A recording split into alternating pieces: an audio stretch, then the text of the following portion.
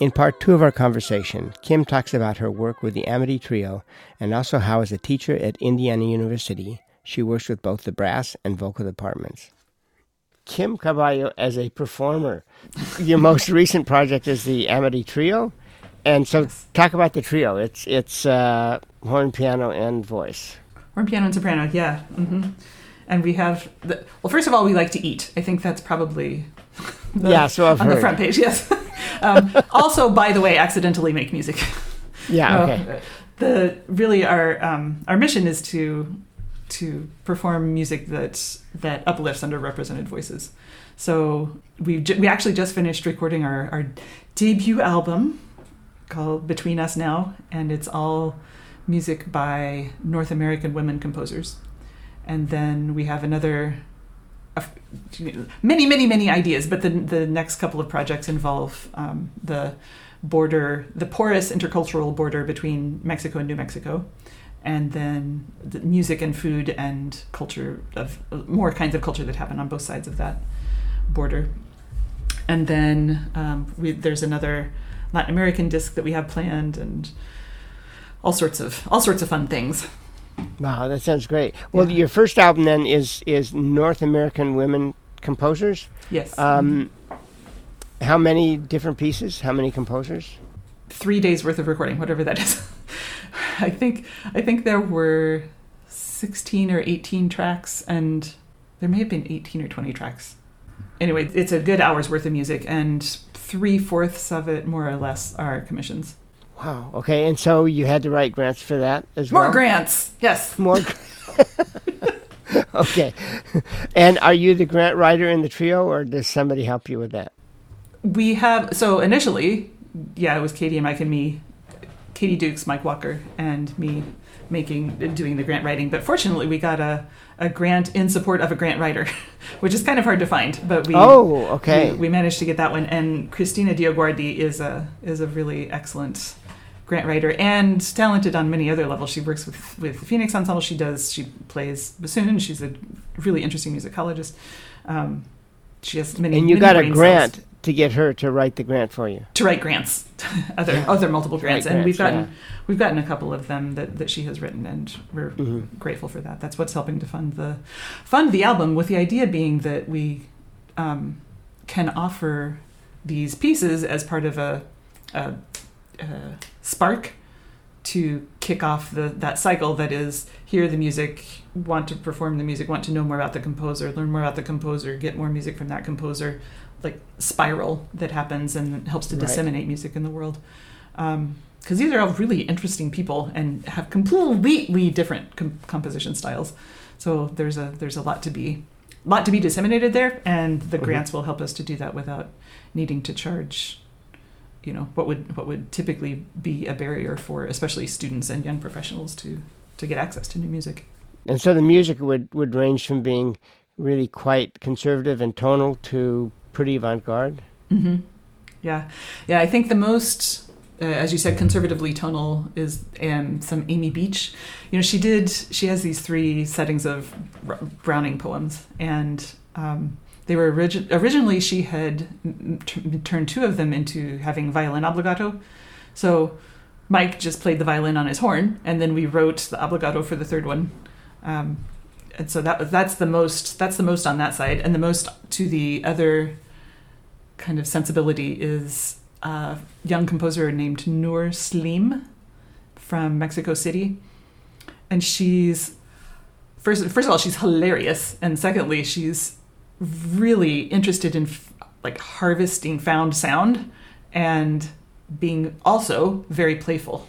So she has some pieces that are with kids that are just like, here, turn on your blender. That's going to be the percussion instrument for today. Or listen out your window to the cars honking, and then do that, and that's going to be the basis for our song.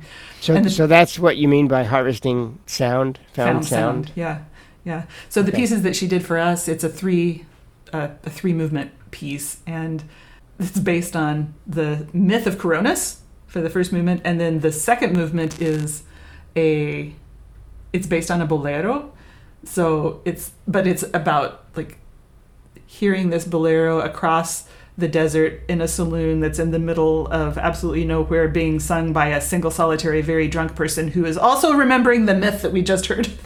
Okay. So it's just a fun jumble of, I don't know, think like Nat King Cole being interrupted by like a really hard rock station every 4 bars. Okay. It's a lot of fun. And then the last movement is also based on a traditional Mexican piece, but it's like turned into a headbanger. It's just a lot of fun. So we've got Amy Beach and we've got Norslim and a bunch of stuff in between. And stuff in between, yeah.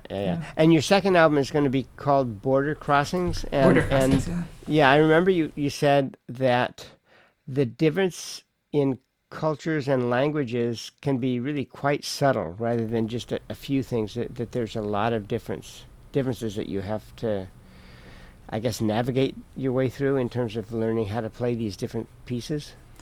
Right. Well, and for us to learn about too, it's going to be, it's as much about us figuring out what we don't know in order to be able to do this effectively as saying, hey, this is what we are already certain about. But that's why we're hoping to find some cultural guides. We have been lucky enough to interact with people who have agreed to be our cultural guides, and both on the chef path and on the literature path and on the music composition path, and it's going to be quite fun to explore. And Mike and Katie live in New Mexico. Mm-hmm. Live in Albuquerque. So most of your rehearsals and your recording is done in New Mexico, or do they come back up to Bloomington, which is where you live? Well, in the past year, we've been doing it, all of our rehearsals and performing entirely online through Jack Trip. So with that software that lets us collaborate more or less in real time, but otherwise we divide our time between New Mexico and Indiana. And should I ask, where's the food better? Well, at my house, of course, no. Oh, of course. Of course. No, I don't think that we were talking about this the other day, actually, that we've not yet made a meal together that we weren't really happy with. That's good. Yeah. That's a good percentage. Yeah. And most of the places that we've gone out to eat, whether it's, in Albuquerque or in Bloomington or in Belgium or in Italy or whatever, that's also been a pretty good batting average. So I think, I don't know, I think we'll be able to make do wherever we are. Yeah, okay. That's good. The important stuff. Well, and then finally, as a teacher, describe your position, or what's your official title at Indiana University? Collaborative piano faculty and coordinating opera coach at the Jacobs School of Music. And essentially you work with singers and brass players, is that correct? For the most part, yes, and pianists who are learning to work with singers and brass players. Okay. Coaching them. Yeah. What do you tell them in terms of dealing with brass players and singers, in terms of mentality, in terms of what they have to listen for or look out for? A lot of time we'll have a lot of conversations about breathing, because, pianists don't actually have to intake oxygen to make noise on their instruments, whereas the other two do.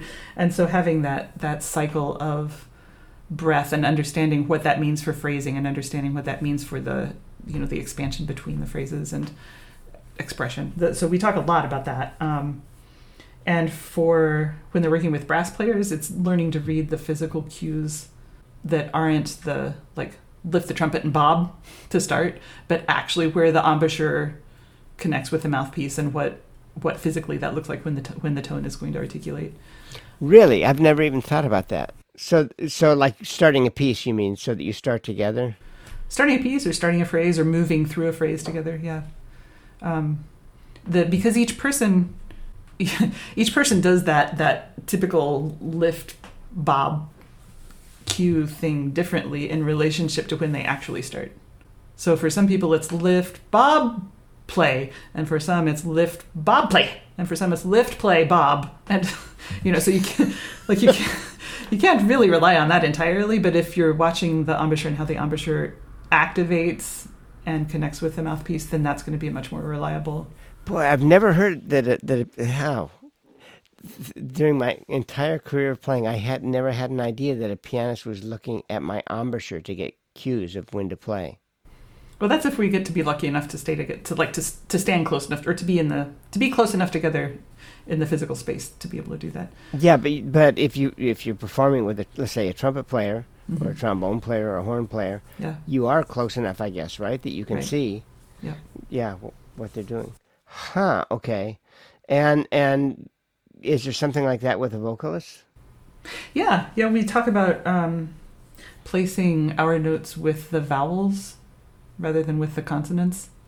Okay. So if we think about like with your name, right? We're going to sing on the O, not sing on the T. So Tony, you would play with the O rather than trying to play with the T. Okay. What if it's just like eighth notes, Tony? Still, it's Tony. Yeah. Tony. It still places with the O and not with it. It's not Tony. But if it's on the downbeat, wouldn't the emphasis be on Tony? Yeah, but it's on the O, not on the T. In other words, there's it's a couple of milliseconds either way, but that is what makes it feel like the pianist is rushing or the singer is rushing. Or the singer wants to slow down, they place their consonants later, and that tells the pianist, I'm looking to slow down.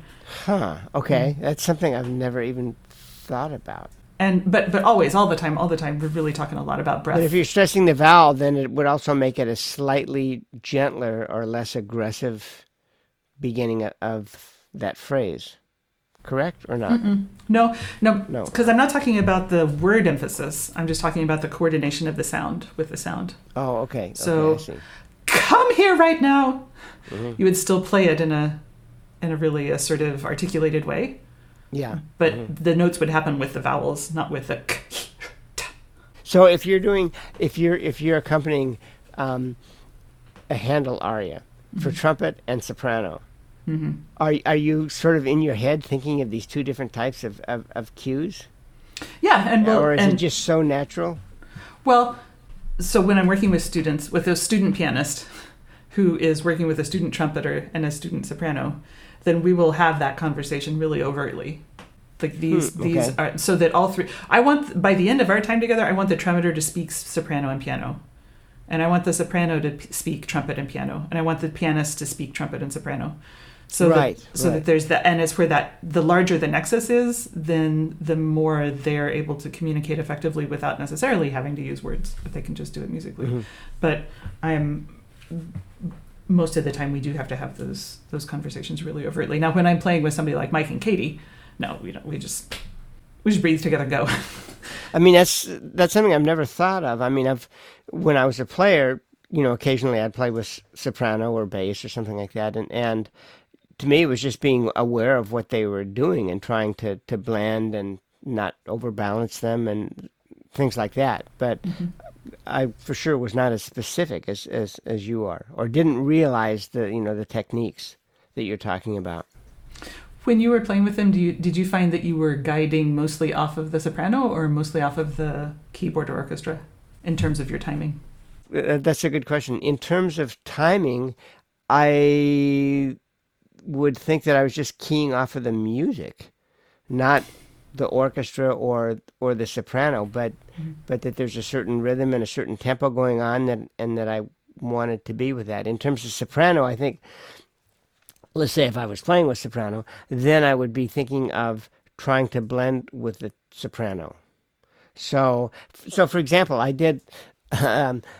I made a one-piece comeback several years ago with Maria Bengtsson, who's a phenomenal soprano who's sung all over the world. She's incredibly great. And she did this recital at Stanford University where she played a piece of mine, and she said she wanted to do a Handel aria, and I forget the name of it now, but Light is one of the things. Maybe you know the aria, Light Eternal or something like that. It's only about a 3-minute long piece. And I said, well, I can recommend some great players. And she said, no, I want to do it with you because we're family friends since way back. And she sort of shamed me into doing it with her. and so I had to sort of relearn how to play again. And the first rehearsal that we did, and it started with soprano, and the trumpet comes in after several measures. I was just stunned at how refined and how beautiful and how soft she sang. It was just so refined and so beautiful. And so that's what I was thinking about the rest of the time, was just trying to emulate that kind of beauty and sound. And not had I been a full-time player, I think I could have come a lot closer, but that was still my goal, to try and emulate that kind of sound. So I wasn't thinking of sort of what you're talking about, but it was maybe more of a sort of a general idea, if that makes sense. Mm-hmm. Well, and the lovely thing about Handel arias is that they're basically one word for 20 measures. So, so it's all vowels all the time. I didn't realize that about Handel arias, but yeah, that's true. I mean, if you think of the Bach Cantata 51, the whole last movement, which I think is maybe 3 minutes long, is one word, Alleluia. That's it. Yeah. I remember talking to Ed Tarr about that, because I was going to have to play it or something like that. And he said, well, remember that you phrase a little bit differently than you would normally phrase, because in Baroque music, you're always thinking of the downbeats.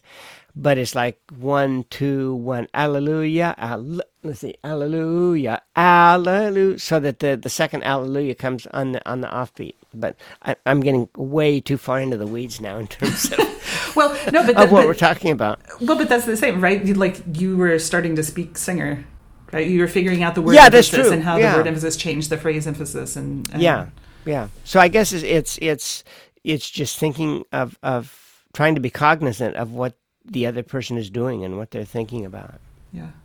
So in a way, I guess if you're doing it with piano, that you have three different ways of starting a note. One is pushing down on a key. One is buzzing your lips and making a sound, hopefully through the instrument, and then the other is producing sound through your vocal cords. Yeah. So. And that's for me, that's part of what is the magic, right? Is that as long as we all breathe together and breathe in character and are trying to say the same thing, we're still, in spite of those really big differences in the ways of producing the sound, we're still able to make this music, right? The capital M music. Wow, that's interesting. Do you notice a difference in the mentality of brass players versus singers?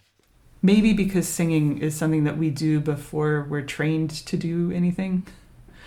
That it comes from a deep place inside and is not necessarily something that is lifted off the page first. And whereas instrumentalists, like most of us, say, okay, here's a middle C, here's a whole note, go. And so then it ends up being this thing that is on the page that then gets translated through the instrument, and then we figure out how to make music out of it. So I think frequently I'll find myself talking with the instrumentalist that I'm working with about adopting more of the vocal mentality in terms of let it be the music that is there first, and you're just figuring out how to get it out through your instrument rather than the other way around. So for example, when a trumpeter does the 7 Defaya songs. Oh, right. Uh-huh. We might spend 45 minutes of the hour going through the poetry and going through the translation and saying, no, you can't breathe. That's the middle of a word. The composer would not, not to be pedantic, but because that really affects the phrase shape. And, so going through that background, having it be born of the poetry rather than just because it's a nice melody that's on the page. Yeah.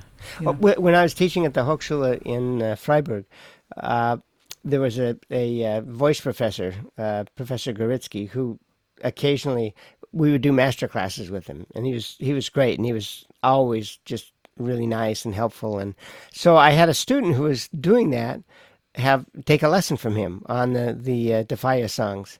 And she came back, and one of the main things he said is, "Why are you playing that so clean?" Yes.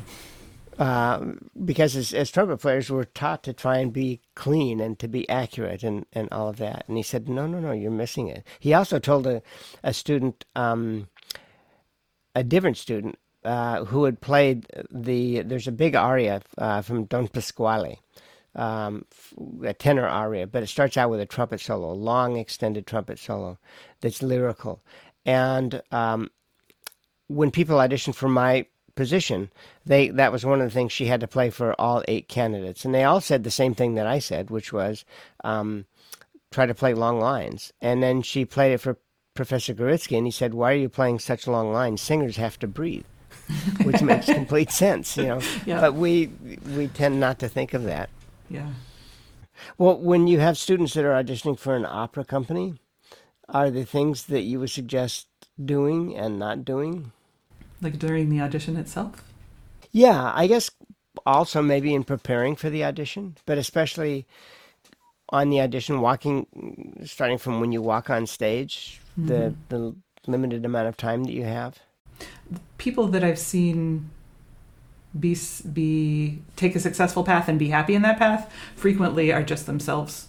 Like they don't think of the getting on the stage as a performance, but that they're already really being their best and most exuberant and most communicative self, so that is just an extension of that.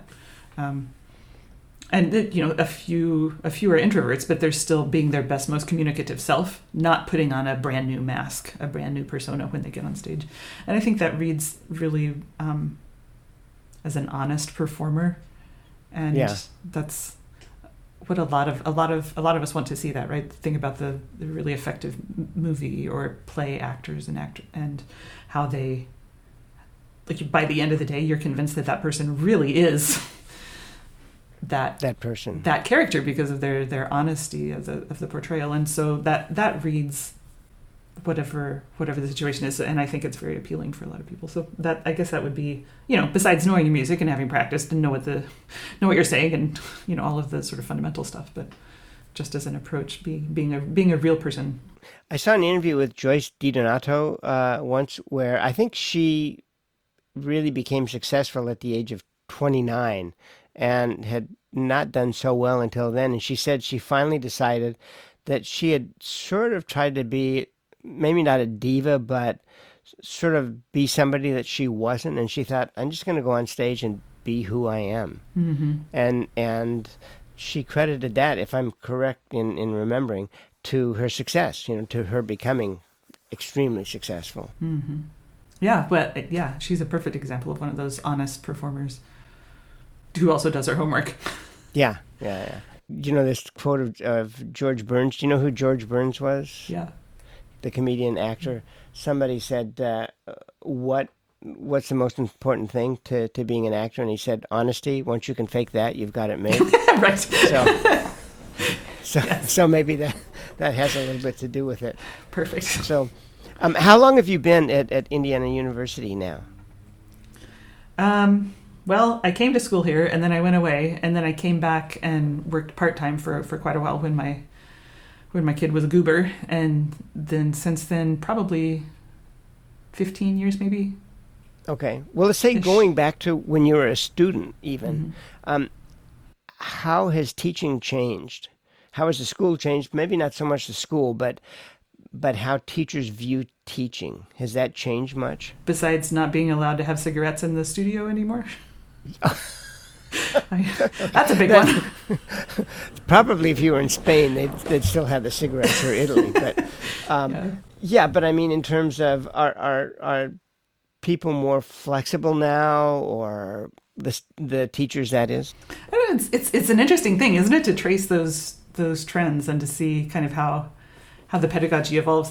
I think that there are some teachers, now vocally, I'm talking vocally, there are some that are really very much into the science of it and the vocology of it, and this is the picture of your vocal, this is a video of your vocal cord. Go get scoped at the ENT and bring a video back, and we'll talk about it. And there are others that still teach very much with imagery and with, imagine that there is a rainbow coming out of your forehead, or whatever the case may be. And, but all of it does seem to be trending towards something that is a lot more student-focused and less maestro-focused, meaning it's that the really strong teachers that I've gotten to watch work are those that are taking what they know but offering it in a context that the student can really glom onto and understand and work through and grow from, versus this is how I did it, I was successful, do it like me. The my way or the highway routine. Yeah. And that's for my money, of course, that's a it's a positive growth. But it's also interesting to see within that space, within the student-centered orientation, all of these different paths that are still going on. With the brass professors, do you notice a change also in teaching? I have noticed it becoming more student-centered just sort of overall. I've not seen the same extent of like scientific explanation or dissection, I suppose, as I have in some of the voice. But also, to be fair, I haven't set in on as many lessons or as many master classes with the brass as I have with the singers. So maybe there is that trend, and I'm just not aware of it. Yeah, but I don't think as much as with singers in terms of really knowing exactly what the voice does, from what I've learned at least. Well, Kim, it's been great talking to you again, and as I said in the introduction, I think it's really inspiring that you use music to bring goodness to the world, to do good for people. And I wish more people viewed the world the way you do. Oh, thanks, Tony. I appreciate those kind words. In the bonus room, Kim talks about her inspiring work with an exchange program in Kenya and how several students from Kenya are now finishing their doctoral degrees from Indiana University. A real success story. If you enjoyed this conversation, please feel free to leave a review.